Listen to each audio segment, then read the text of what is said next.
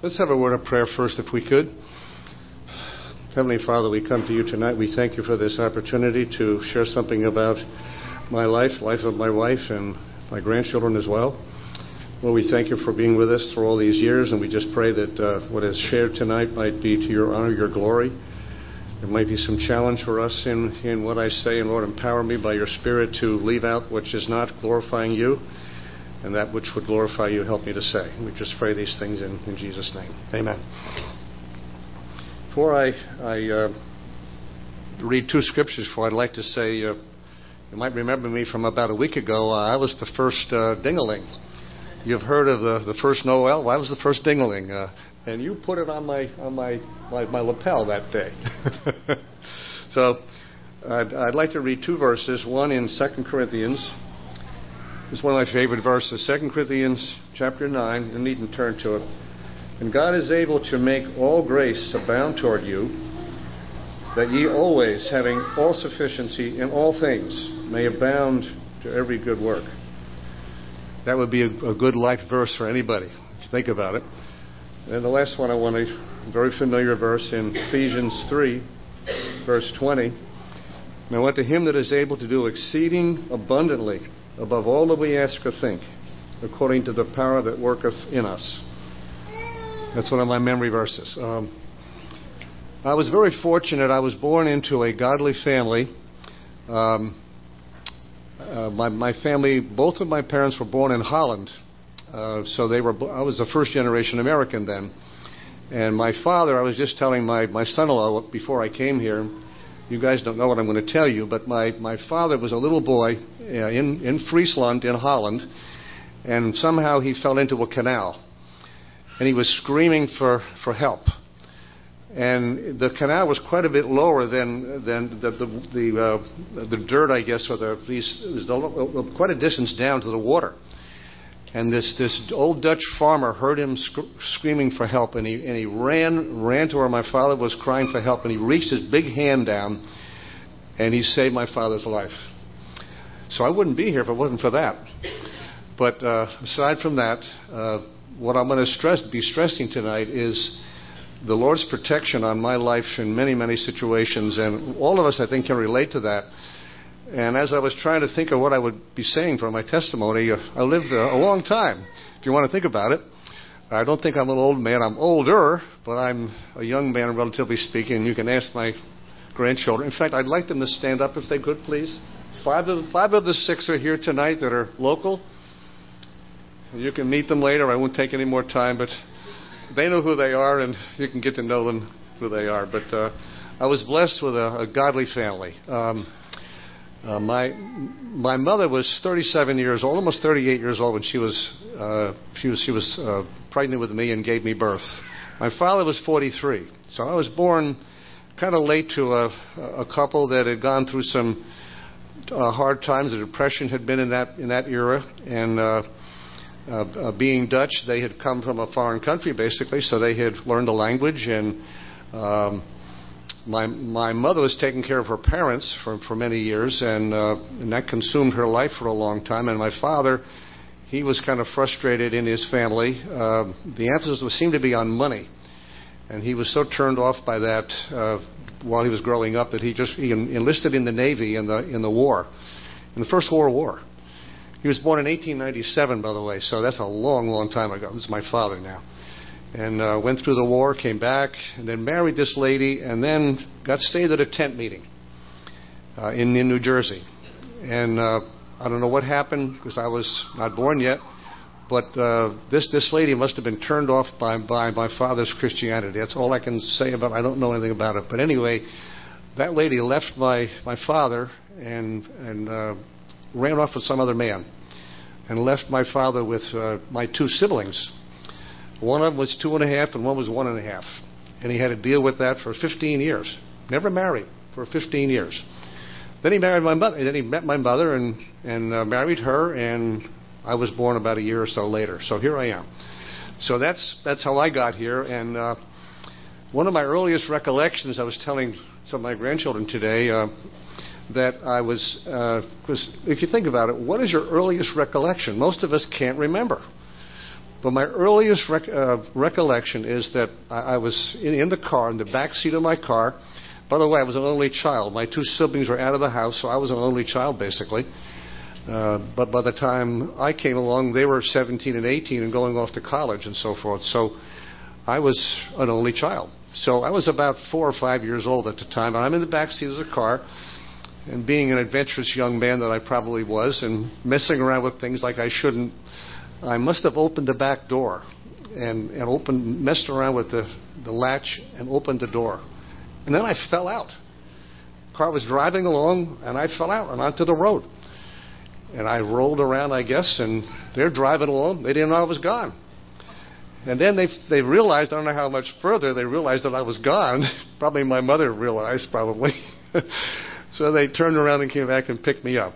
And my earliest recollection was being home, running up to the bathroom on the 3rd floor and looking in the mirror to see what I looked like, because I felt terrible. I had all these scratches all over my face from having fallen, and that's how I remember. That was my first recollection.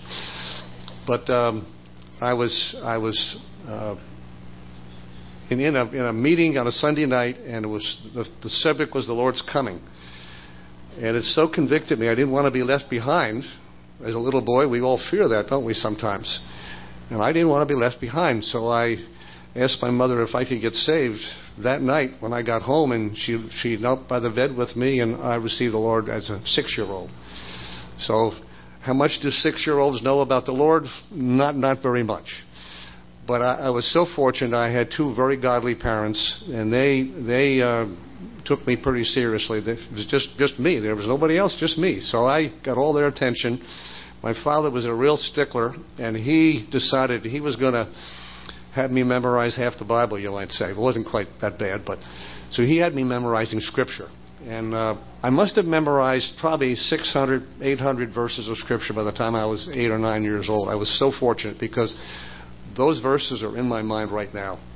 And I thank the Lord for my father pushing me, not just, it had to be word perfect too, and I had to know the location, front and back.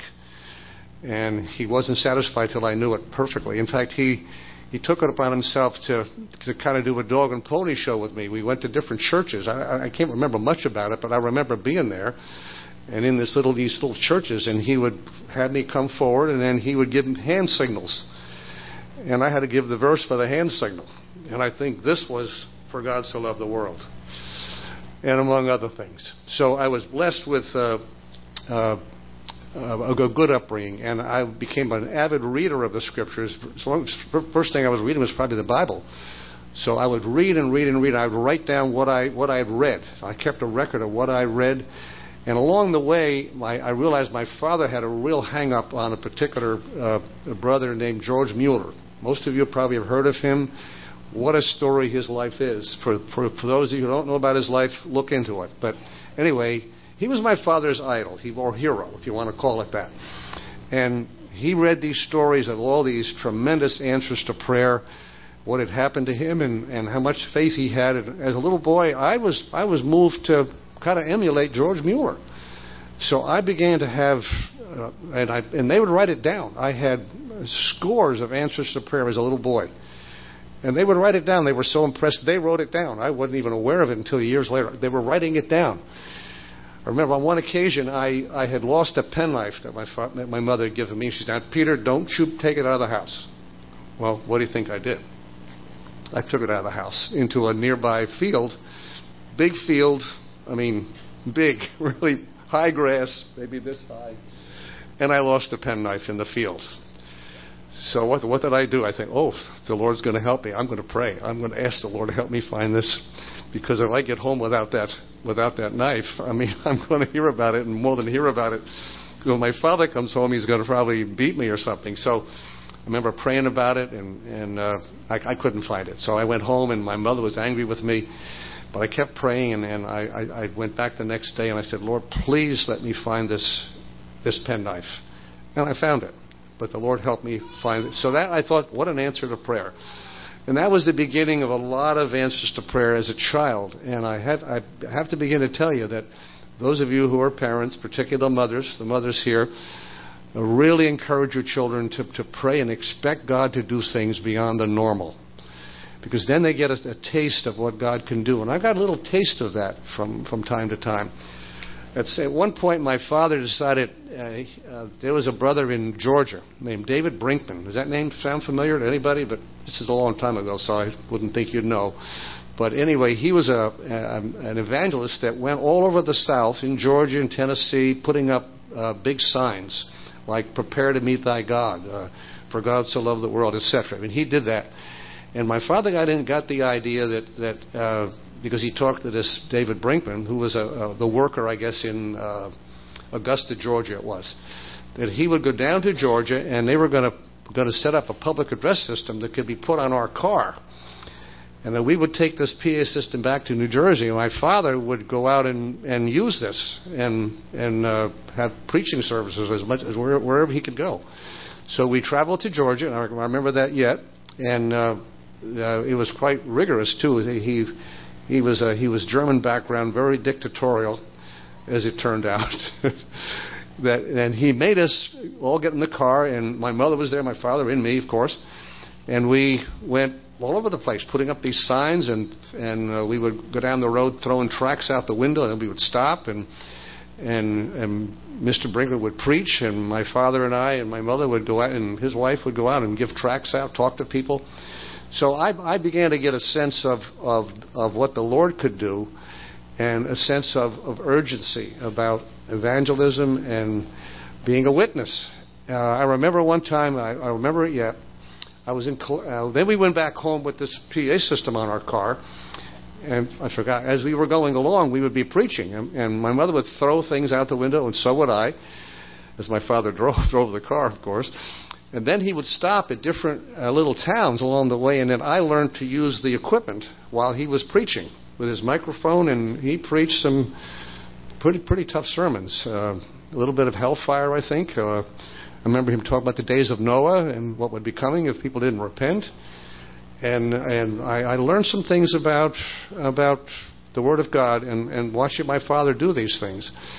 And then we got back to New Jersey, and we were going to do the same thing there. And we went to a particular very low-income place, and I remember it was really a sordid place. And I remember yet I must have been 10, 12 years old, and I was getting pretty aggressive at that point too with some of this. So I remember I walked up to this house. It was a dilapidated house, and in the doorway was this old lady sitting there. She looked so shabby and forlorn.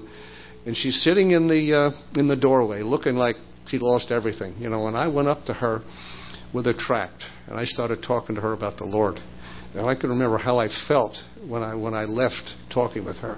And while I'm talking to her, I heard this music from the church, a little church, a couple blocks away. They were singing some gospel songs. But I remember it really began to touch me, the personal evangelism, one-on-one, talking to somebody about the Lord. And I saw my father doing it, and I think that's carried over for almost my entire life. But a couple of events happened that colored what I became later. I figured out at some point I was fairly good at drawing things, and in my classes they would have me at Christmas time. I would paint reindeers and Christmas stuff up on the windows of the school. And I got kind of used to doing that, and I got a little, it was nice. I got some flattery from my fellow students. It made me feel good about what I was doing. But then I found out I did that the second year, and I'm putting some grass on a scene, and I found out it was a brutal thing to me at the time that I was colorblind. Here I was painting orange grass I didn't know it was orange. I'm colorblind. I thought it was green. So I'm painting this, and the teacher came up and said, "Peter, what are you doing?" I said, "Well, what am I doing? I'm painting grass." "But that's not grass. That's orange." I said, "Orange?" "Yeah." And it was confusing to me, and it kind of shut me down as far as me drawing again and doing some of the things publicly. I kind of went into a shell, and it wasn't much further than that, and I began to have a stuttering problem.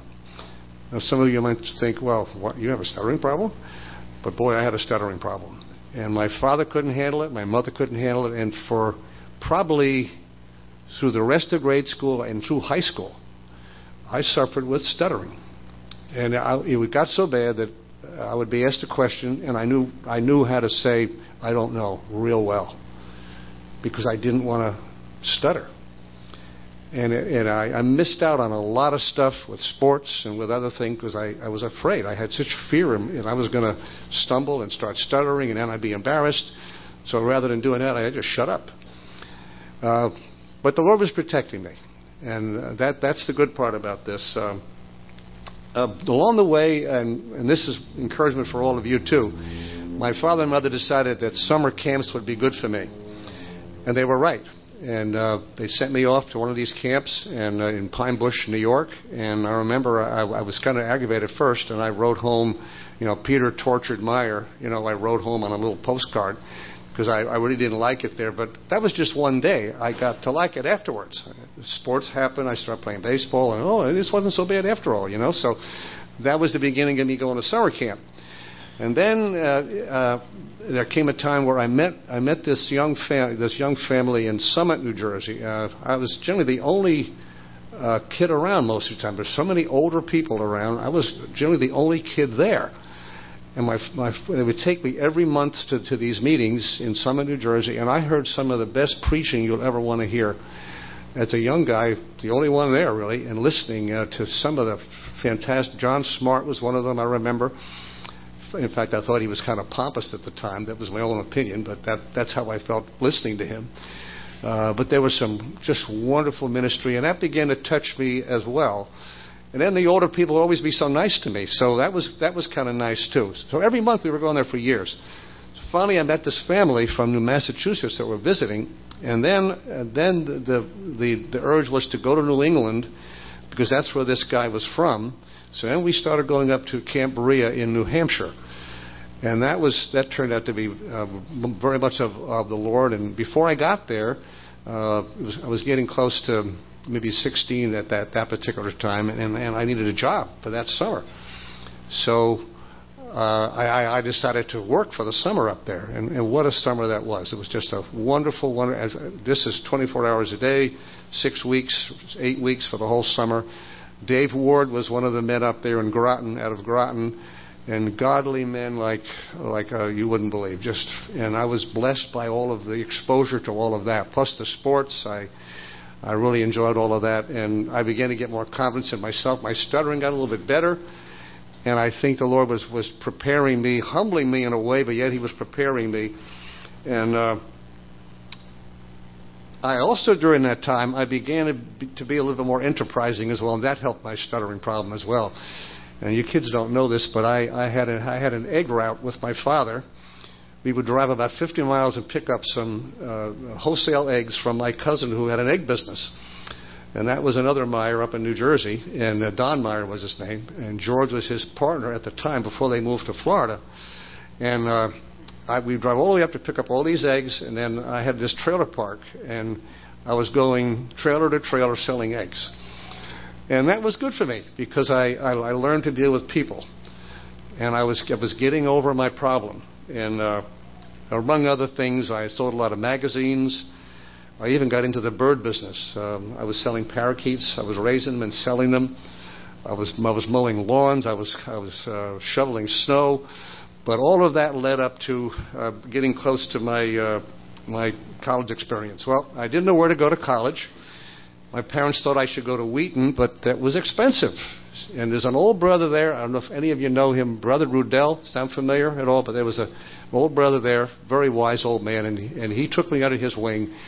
And he was recommending, hey, why don't you go to Rutgers? Why don't you go stay in state? It's cheaper for your parents, and it's right down the street practically. You can commute. Hey, that's a good idea. So I enrolled at Rutgers University, and that was in 1958. By the way, I was living in Woodbridge, New Jersey at the time. I didn't mention the name of the town. New Brunswick was where Rutgers was, and I went there and started my Rutgers career. InterVarsity Christian Fellowship was one of the first things that really helped me. If any of you are going to college, look up either the Navigators or InterVarsity Christian Fellowship. It'll help you get through some tough times where The world can't affect you quite as much if you've got other peers that you can pray with and spend time with. And the Lord, what a difference that made in college. My stuttering somehow disappeared by this time. It was gone.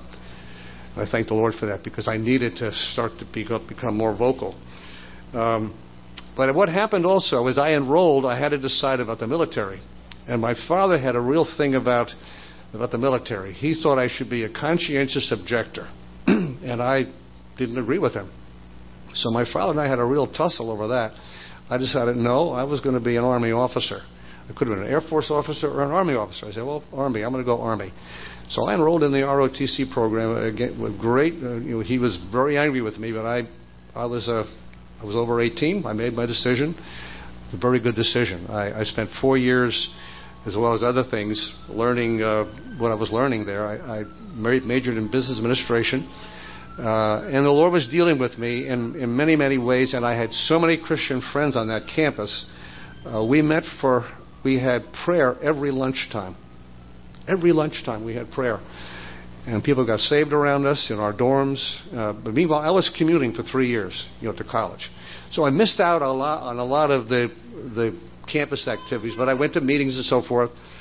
And then I also began going to Kenilworth Bible Chapel on weekends, which was not far from New Brunswick. And there I met John Sharp, who was George Sharp's son. And he was a freshman at Rutgers as well, and he ended up flunking out. And I stayed, but I began to go to Kenilworth. So that became my open brethren outlet, because I forgot to say, while I was growing up, there was an exclusive meeting in town, a very tiny one.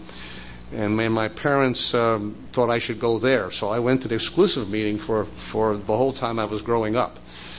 But they were sound in the Scriptures. They were just a little bit, let's say, restrictive in how they judged other Christians. And I had a problem with that, too, at one point. So going to Kenilworth was pretty important.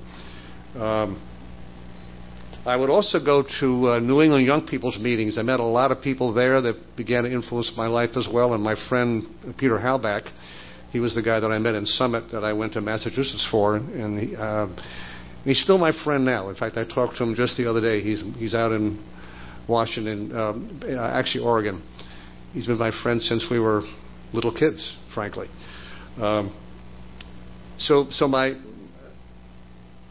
As I got to the end of my college career, then the job situation opened up. What am I going to do?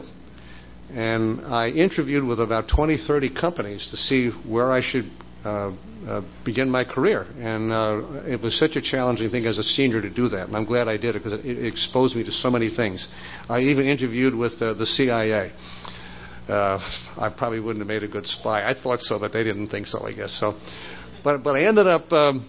I got an offer from New Jersey Bell Telephone, which was I couldn't refuse it. It was a fantastic program, and where in 5 years' time you would be at a manager level. So I was very, very fortunate.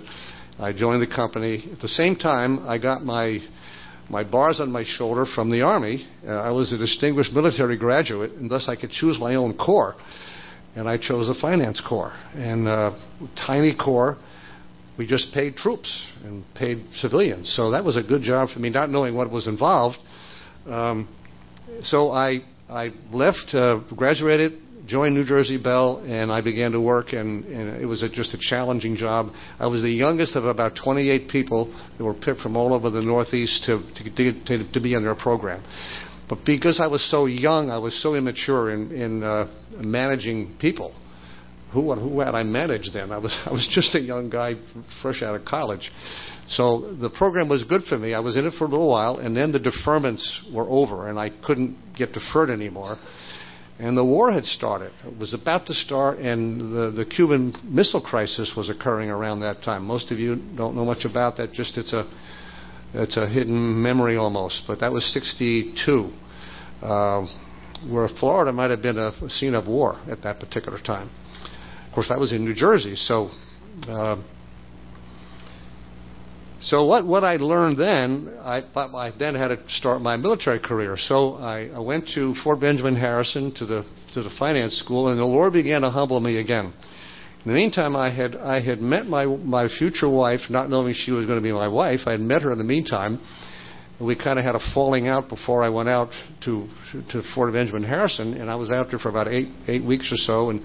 And here I had a pride problem and didn't realize just how much of a problem it was. And I wanted to really excel. I wanted to be number one in my class. And my grandkids know what I'm going to say next, but I was determined that I was going to really do well with the academic side. And this is going for 8 weeks' time, and what the Lord was teaching me is this can be quite different from what you think. And I was studying this stuff every night. I was probably the only one doing this, I thought. Everybody else was partying, and I'm there studying this financial stuff, and I wasn't getting it. I thought I was, but I wasn't getting it. And I was taking the test, and then they had a scoreboard where every name, 35 names were there. And my name started going lower and lower and lower and lower. And I was really getting upset. Because not only wasn't I doing well, I was doing poorly. And I was mad at myself, frustrated.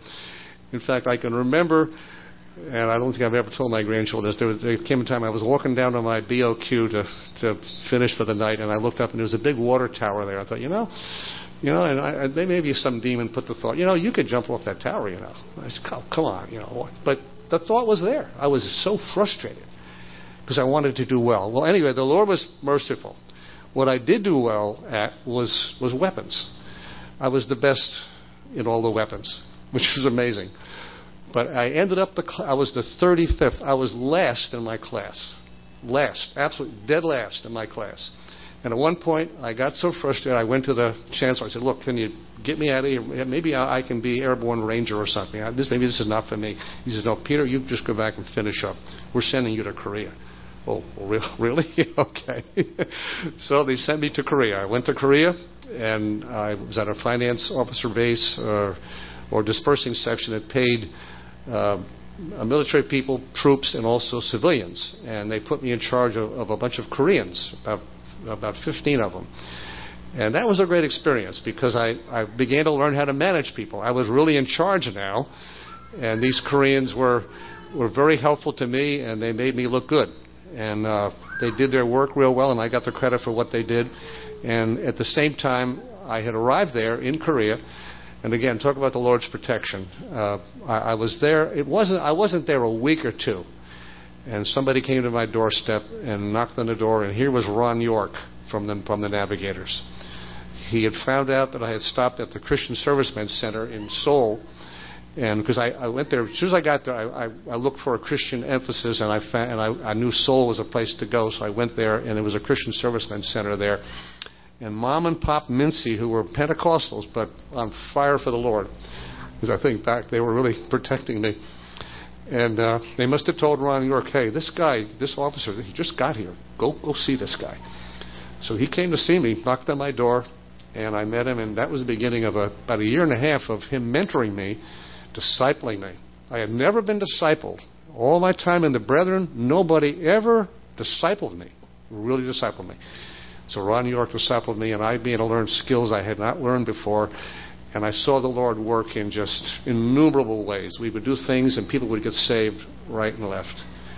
And that creates a burning desire to see more of that. So I got really committed to a man-to-man work in my own mind. I thought, boy, that's the way to change the world, is win people one-on-one. And then disciple them, and then they'll win another one.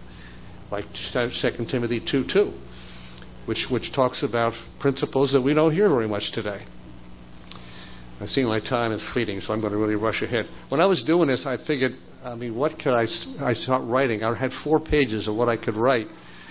So I didn't know how to condense all of this. So I'm going as fast as I can, but I'm getting behind. So then the time was there was just it was probably one of the best times of my life looking back. It was just wonderful. I even extended my tour, which people don't do that. Extend? Are you kidding? We want to get out of here. They were short-timers putting X's on every day. They couldn't wait to leave once they got there. And I would have to say, too, the immorality there was incredible, just incredible. I saw firsthand what happens in a foreign country when soldiers go out to the village and do their thing and leave behind people that their whole life has changed. I saw little Korean boys with blue eyes. And those kids would go back into their culture and be rejected by their own people because some people couldn't keep their pants on, frankly. And I was turned off by that. But yet again, it was a missionary field. And I have to say, Ron York and I, we did a lot of work, and the Lord was blessing us. And I look back with such wonder and thankfulness because I learned so many good things. And I was a bright light in a dark place because the Lord was with me. He protected me. And I even got to go to the Olympics in Tokyo by extending it in '64. And I joined. I was the only military guy there, but there was about 30 businessmen from all over the country came with literature crusades. Kevin Dyer was in charge, and Russell Van Ryn was in charge, or those two. And we gave out about 1 million pieces of literature to Japanese people in about a week's period. So I had tremendous exposure there for about a year and a half in a foreign country. I learned a lot of stuff, but then I had to come home. And I was telling my grandchildren a couple of days ago, it was amazing. I remember exactly 50 years ago this month, I was sitting right where my quarters were. I was sitting, there's a little pond there, sitting in a seat there wondering, I wonder where I'm going to be 50 years from now. And here's where I am right now. But I was thinking that, and thinking, because I remembered thinking, I'm going to remember this moment. I want to remember what I was saying, what I was thinking, and I wonder who I'm going to marry. I'm going home. I don't know where I'm going to go. Shall I go home? Where will I end up? Will I have children? Who's my wife? Could be who I was writing to for that year and a half. It could be her, because we got back into contact, and now Beth was writing to me, and I was writing back. We were getting kind of close with letters. We were becoming friends. And young people, be a friend first before you go any further than that. Get a friend, then go from there, with the Lord's help. So anyway, I'm sitting there thinking, what's the future going to be for me? So on my way home, I went through Colorado Springs Navigator Headquarters and had some wonderful times talking to some godly men. Then I would stop in Illinois and talk to the people at Kevin Dyer with Literature Crusade. They were going to have a team go to Pakistan.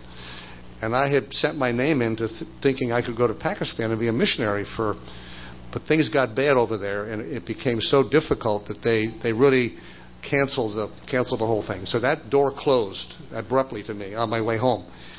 And I got home around this time of the year, 50 years ago, right about now, I got back home in New Jersey. And I remember the watch night service, I reconnected with Beth, who I hadn't seen now for about a year and a half. And that was the beginning of a courtship. And in a matter of 6 months after that, we were married. So through a chain of events, again, the Lord planning things, I met a man at a Bible study, and he heard my name. He says, Meyer.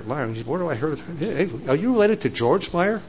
I said, well, I know a George Meyer. Yeah. He said, this guy's in Florida. I said, yeah, I was a little kid, and he was. In fact, we have the same birthday. Only he's 13 years older than me, and he's my cousin. And Alice is related in that family, so you know who she is. And our fathers were brothers. My father happened to be the last one, the youngest of the whole group. Plus, then he marries late for me in terms of so I'm at the tail end of all these Meyers.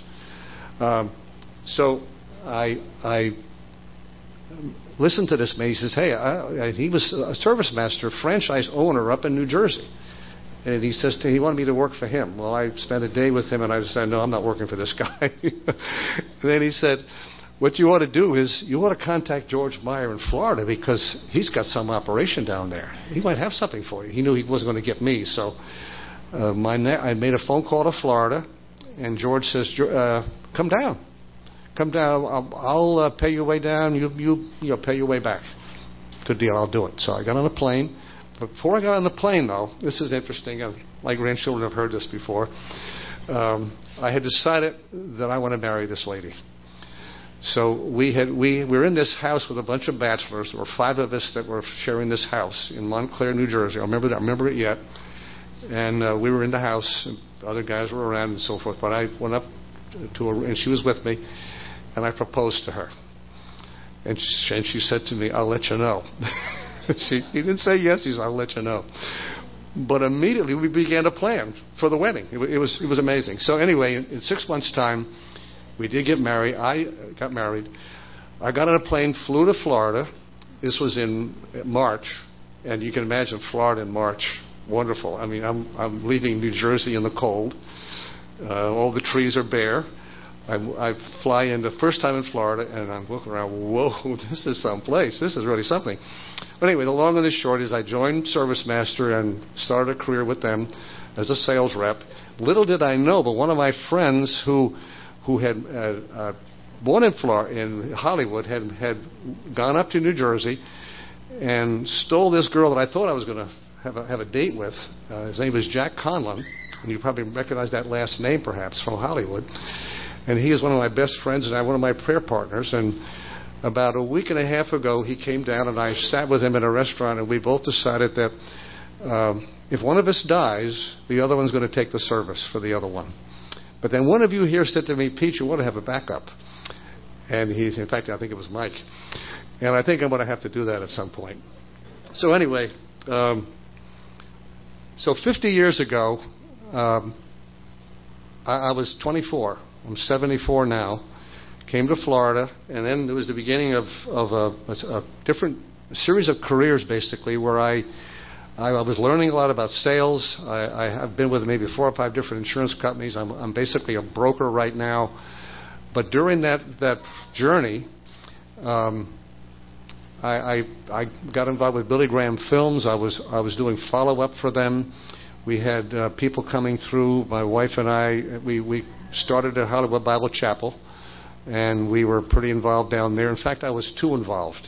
What's good about you folks here is you have many, many, many young men that can split the duties, and they threw too much at me, and I was doing too much. I was away from my wife too often, and it really wasn't good. It wasn't good as I look back. But at the time, I was flattered, and I was so involved, way more involved than I should have been. And I probably neglected some of the things at home that I should have been more aware of. So the Lord humbles us. He encourages us. And then began some situations where I'm skipping a lot of time because my time is really flying here. It wasn't just 2 years roughly, a year, and their mother was born. Her name was Elizabeth, but we called her Betsy at the time. And she was our firstborn and beautiful child, and then her mother moved to join us. So my mother-in-law joined us in our house, which was probably looking back, and don't say this to Grandma, okay? It was probably a mistake. It was looking back. I should not have done that, and I could have made the decision. But it was easier. So sometimes easier is not better. So anyway, I worked as ServiceMaster for about 7 years. Did very well. Learned a lot of stuff. And then I became involved, thinking, well, I should have my own business. I was frustrated with ServiceMaster for all kinds of good reasons. Notwithstanding George being a very good employer and very good relative too, I decided to leave. So then I worked with a number of insurance companies and became an independent agent basically over the next few years. And during that time, we discovered Stephen came along about 2 years later, and so now there was 2 of them. And as they went through school, it became apparent when their mother was about 10 years old that this was one talented swimmer. She could really swim. And so, of course, so could Stephen. And we got her involved with AAU swimming. And say at that particular time, without saying too much about this, I really exited the Christian corporate scene. I didn't attend church for many, many, many years. We were so involved with all this other stuff. Probably a mistake looking back. But we had great family situations, going everywhere with the kids, together a lot. I think it was good for my daughter that she got confidence that helped her in college. It helped Stephen. They were on teams that were very, very good. In fact, they both got into water polo, and it was a good thing for them. Looking back, I probably could have been a better father. Looking back, a better example. But I didn't do that. And in fact, my time is really almost gone here. And along the way, my father died. Later on, my mother died. And then I want to just say a couple things about some situations where God was protecting me. There was a time about maybe 4 or 5 years ago where we were having a garage sale. I went out the door and I said, we're waiting for people to come, and they weren't coming. And I said, I'm gonna climb this tree in front of our house and cut branches. Nothing's happening anyway. So I went up in the tree and I'm cutting branches.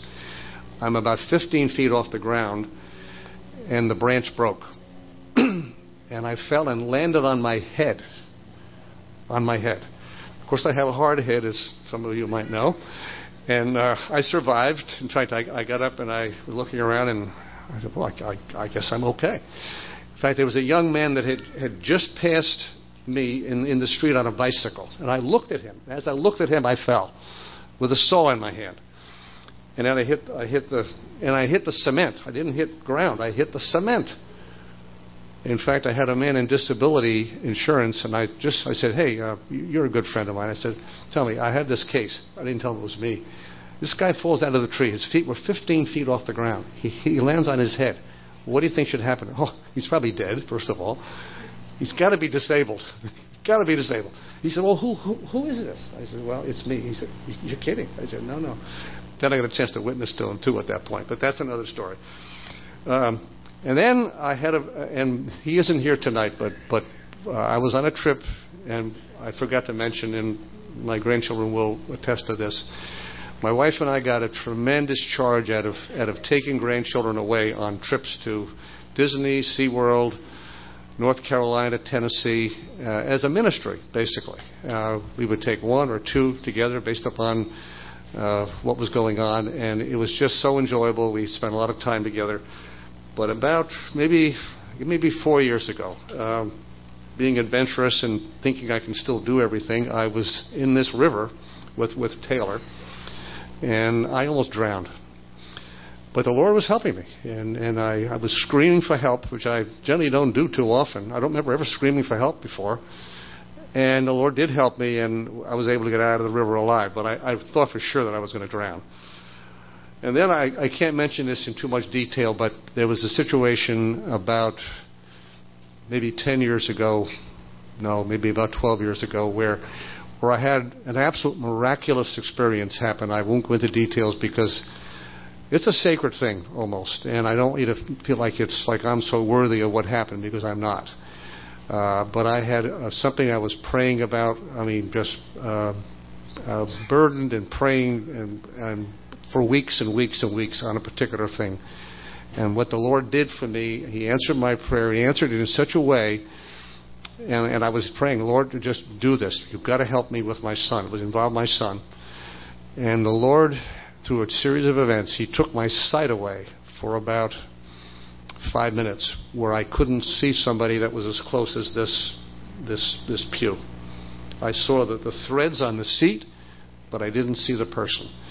And because I couldn't see the person, that person got mad and affected my son, and my son called his mother and said, can I come home? Which is what I wanted. I'm leaving a lot out for all kinds of reasons, for time, first of all, but the Lord took my faith from here and it went to the clouds, because I realized God can do anything. And most of us, we limit the Lord by our lack of faith. We do. We just don't think God can do it, or we're afraid. We're afraid to ask.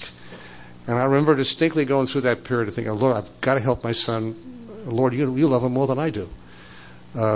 Please do something to get his attention. Please, please. And if you include me in the prayer, well, that's wonderful, Lord, but please do something. And then I began to believe that He would do something spectacular, because I was asking for a miracle. A miracle. And God did it in a way that I would not have imagined. Later on, my son married, and then one of the defining moments of my life also came when 11 years ago I lost my son. He was killed in a tragic accident over here at Grand Palms, and that rocked my soul to the depths. And I realized, I've been neglecting the Lord's people for a long time. I had people from Hollywood talking to me, Pete, we need you. Come back. Please come back to us. And I would turn them down. I said, I can't be how can I help you? The Lord can't use me, really. I don't think He can use me. So I was kind of downplaying it. And after my son was killed, I said, I have to go back where the Lord's people are. I was convicted about it, and I went back to Hollywood, and I think the Lord blessed me there. I think I was some good when I got there, and it was about a month or so I was there, and they were asking, would someone teach the young men? And I think the young men is like, all right. And some of the young men, a couple of them from here, were there then, and I hope that I influenced them for the Lord, but I think that I did. So, and then at some point I became the Sunday school superintendent, and I felt I couldn't do that job well because I wanted to teach the boys and not manage 4 or 5 different classes of kids. So I resigned from that. There's something else I wanted to say about that, and I've just forgotten, but I guess it doesn't matter because the time is almost gone. But I'll say one more thing because this might be. I was there about a year, and I was very active, and they were. It was about this time of the year where they have the congregational meeting for the following year to pick people for the board of directors and so forth. And I was thinking, well, they're probably going to pick me for the board of directors. So I'm thinking, okay, so I'm sitting there, and they're giving out these lists, and my name wasn't on the list. And boy, I got aggravated. Why isn't my name on this list? Come on, what's the matter? Am I invisible? What's the matter here? So I was really annoyed, sitting there in my pew and getting, convicted too. Why am I so annoyed? I shouldn't be feeling this way. But I just sat there, and I was mad. At the end of the service, Bob Didhart was sitting right in front of me. He's a dear brother, and he's with the Lord now. Good friend too. In fact, he was one who was telling me for years, Pete, will you please come back? We need you. Please come back. So then he turns to say, hi, how you doing? I said, I'm not doing so well. She said, what's the matter? I said, they left my name off the list. How could they do that? Am I invisible? He said, this is my fault. I'm sorry. So anyway, I had an appointment that night, actually, to see a client. So I'm driving away. I was still miffed, and I left. I made him feel good, though, and I left. And I'm driving along in the car, and I'm saying, Lord, this is not right. I'm sorry. I shouldn't feel this way. Lord, please forgive me. And then I got thinking, my name wasn't written on that piece of paper. But where else do you think it's written? It's written in the Lamb's Book of Life. And I'm going to worry about a piece of paper? My name on a piece of paper? What's the matter with you? I said, oh, Lord, sorry. Forgive me. So then the following Sunday, I went back. My mind was okay. I was still just a little bit annoyed still. And one of the brothers came up to me and said, I was kind of being standoffish. I was standing, I was feeling sorry for myself, I guess, standing off to the side, and this guy sees me. He comes running over. He said, are you okay? I said, well, yeah. Oh, okay. And I told him. He said, oh, wait a minute. And he runs off and gets one of the elders, and they ran over to me, and they said, we're so sorry that what can we do? What can we do? Anyway, we worked it out. But the point is, we can get upset about stuff that doesn't matter at all in the scheme of things. And what I want to encourage you to do is raise your sights. The 2 verses that I read talk about abundance, talk about abounding. And all of us, we can do better than what we've done. And we so often, we make it so difficult. We should be serving the Lord because we love Him. We're serving out of love for Him. Look what He's done for us. And He wants to do all the work. He wants the Holy Spirit to fill us. And we need to hear messages about the filling of the Holy Spirit and dealing with sin in our lives and confessing it and moving on and letting the Lord deal with us. And as imperfect as my life has been, the Lord led me here for some various reasons. And I've been very impressed with this group of believers. I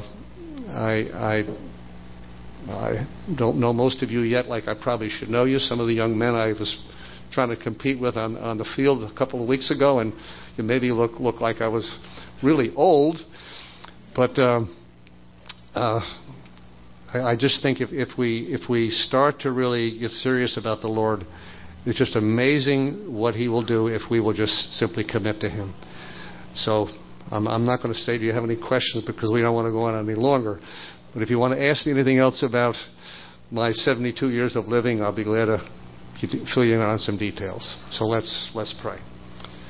Heavenly Father, we thank You for this time together tonight. I just pray that some of the thoughts that have been shared might motivate us to do better, to trust You more, to not limit You in what You want to do in our lives. We thank You for loving us enough to go to that terrible cross and to bear our sins in your own body on that horrible tree, and that you filled us with your Holy Spirit. And we just pray that we might live accordingly. We pray all these things now, and lead us home in safety tonight. We pray in Jesus' name.